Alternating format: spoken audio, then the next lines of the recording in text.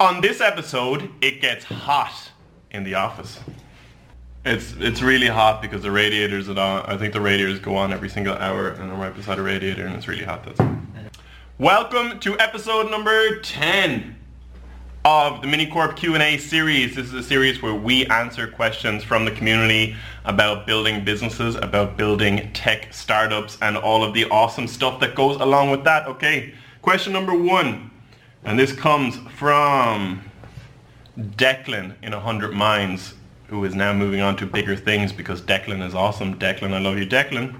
Okay, in the past year, what is the most useful tool or app that you have come across? That is a tough one. I'm going to say Snapchat. Snapchat has probably helped MiniQ's business more than any other social media platform in the past year. Before this year, I was never big on video. Now you can obviously tell that I am crazy on video. I love Instagram stories, I love Snapchat, I love all things video related. The main reason that I love Snapchat over the other ones is because of this thing. So if you open up Snapchat, this is how people interact. You have to physically press on Brian Kenny's face. That means that you are giving an intent. You are saying, I really want to watch Brian for 5 seconds for whatever. So I have all of 5 seconds or however long my story is to engage with you as much as possible.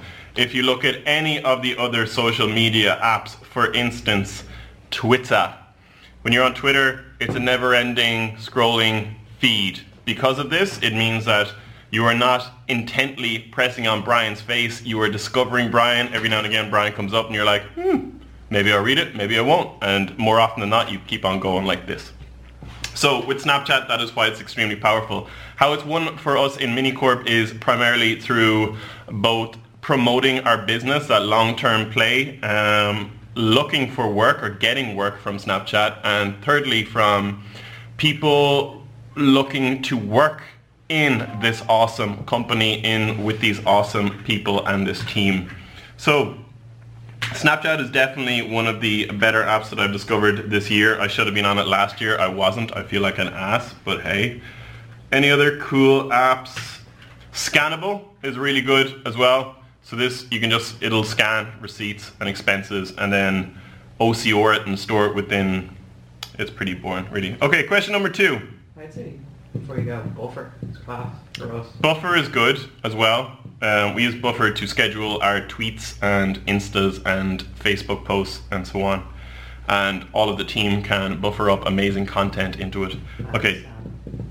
Asana, I always talk about Asana, so Alan is giving me lots of...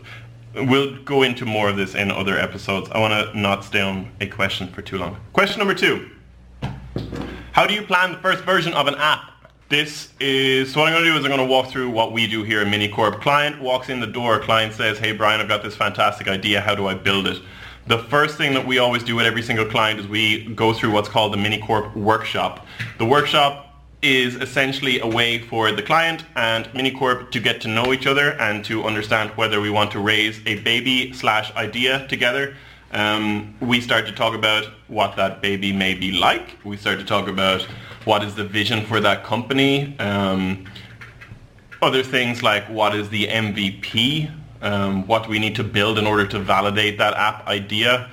What is the MVP or failure goals? You probably heard me talk about that a million times. We start to build up wireframes and designs and ideations with the amazing Danielle.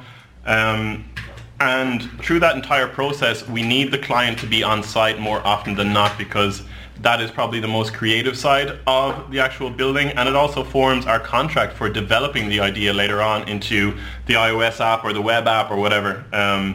So it's kind of the process. Okay, question number 3. What do we got? How do you know when it is the right time to hire for a role? So my honest beliefs on this are, if you need to hire somebody, let's say a accountant or a developer. So the first ever hire here in MiniQ was a developer.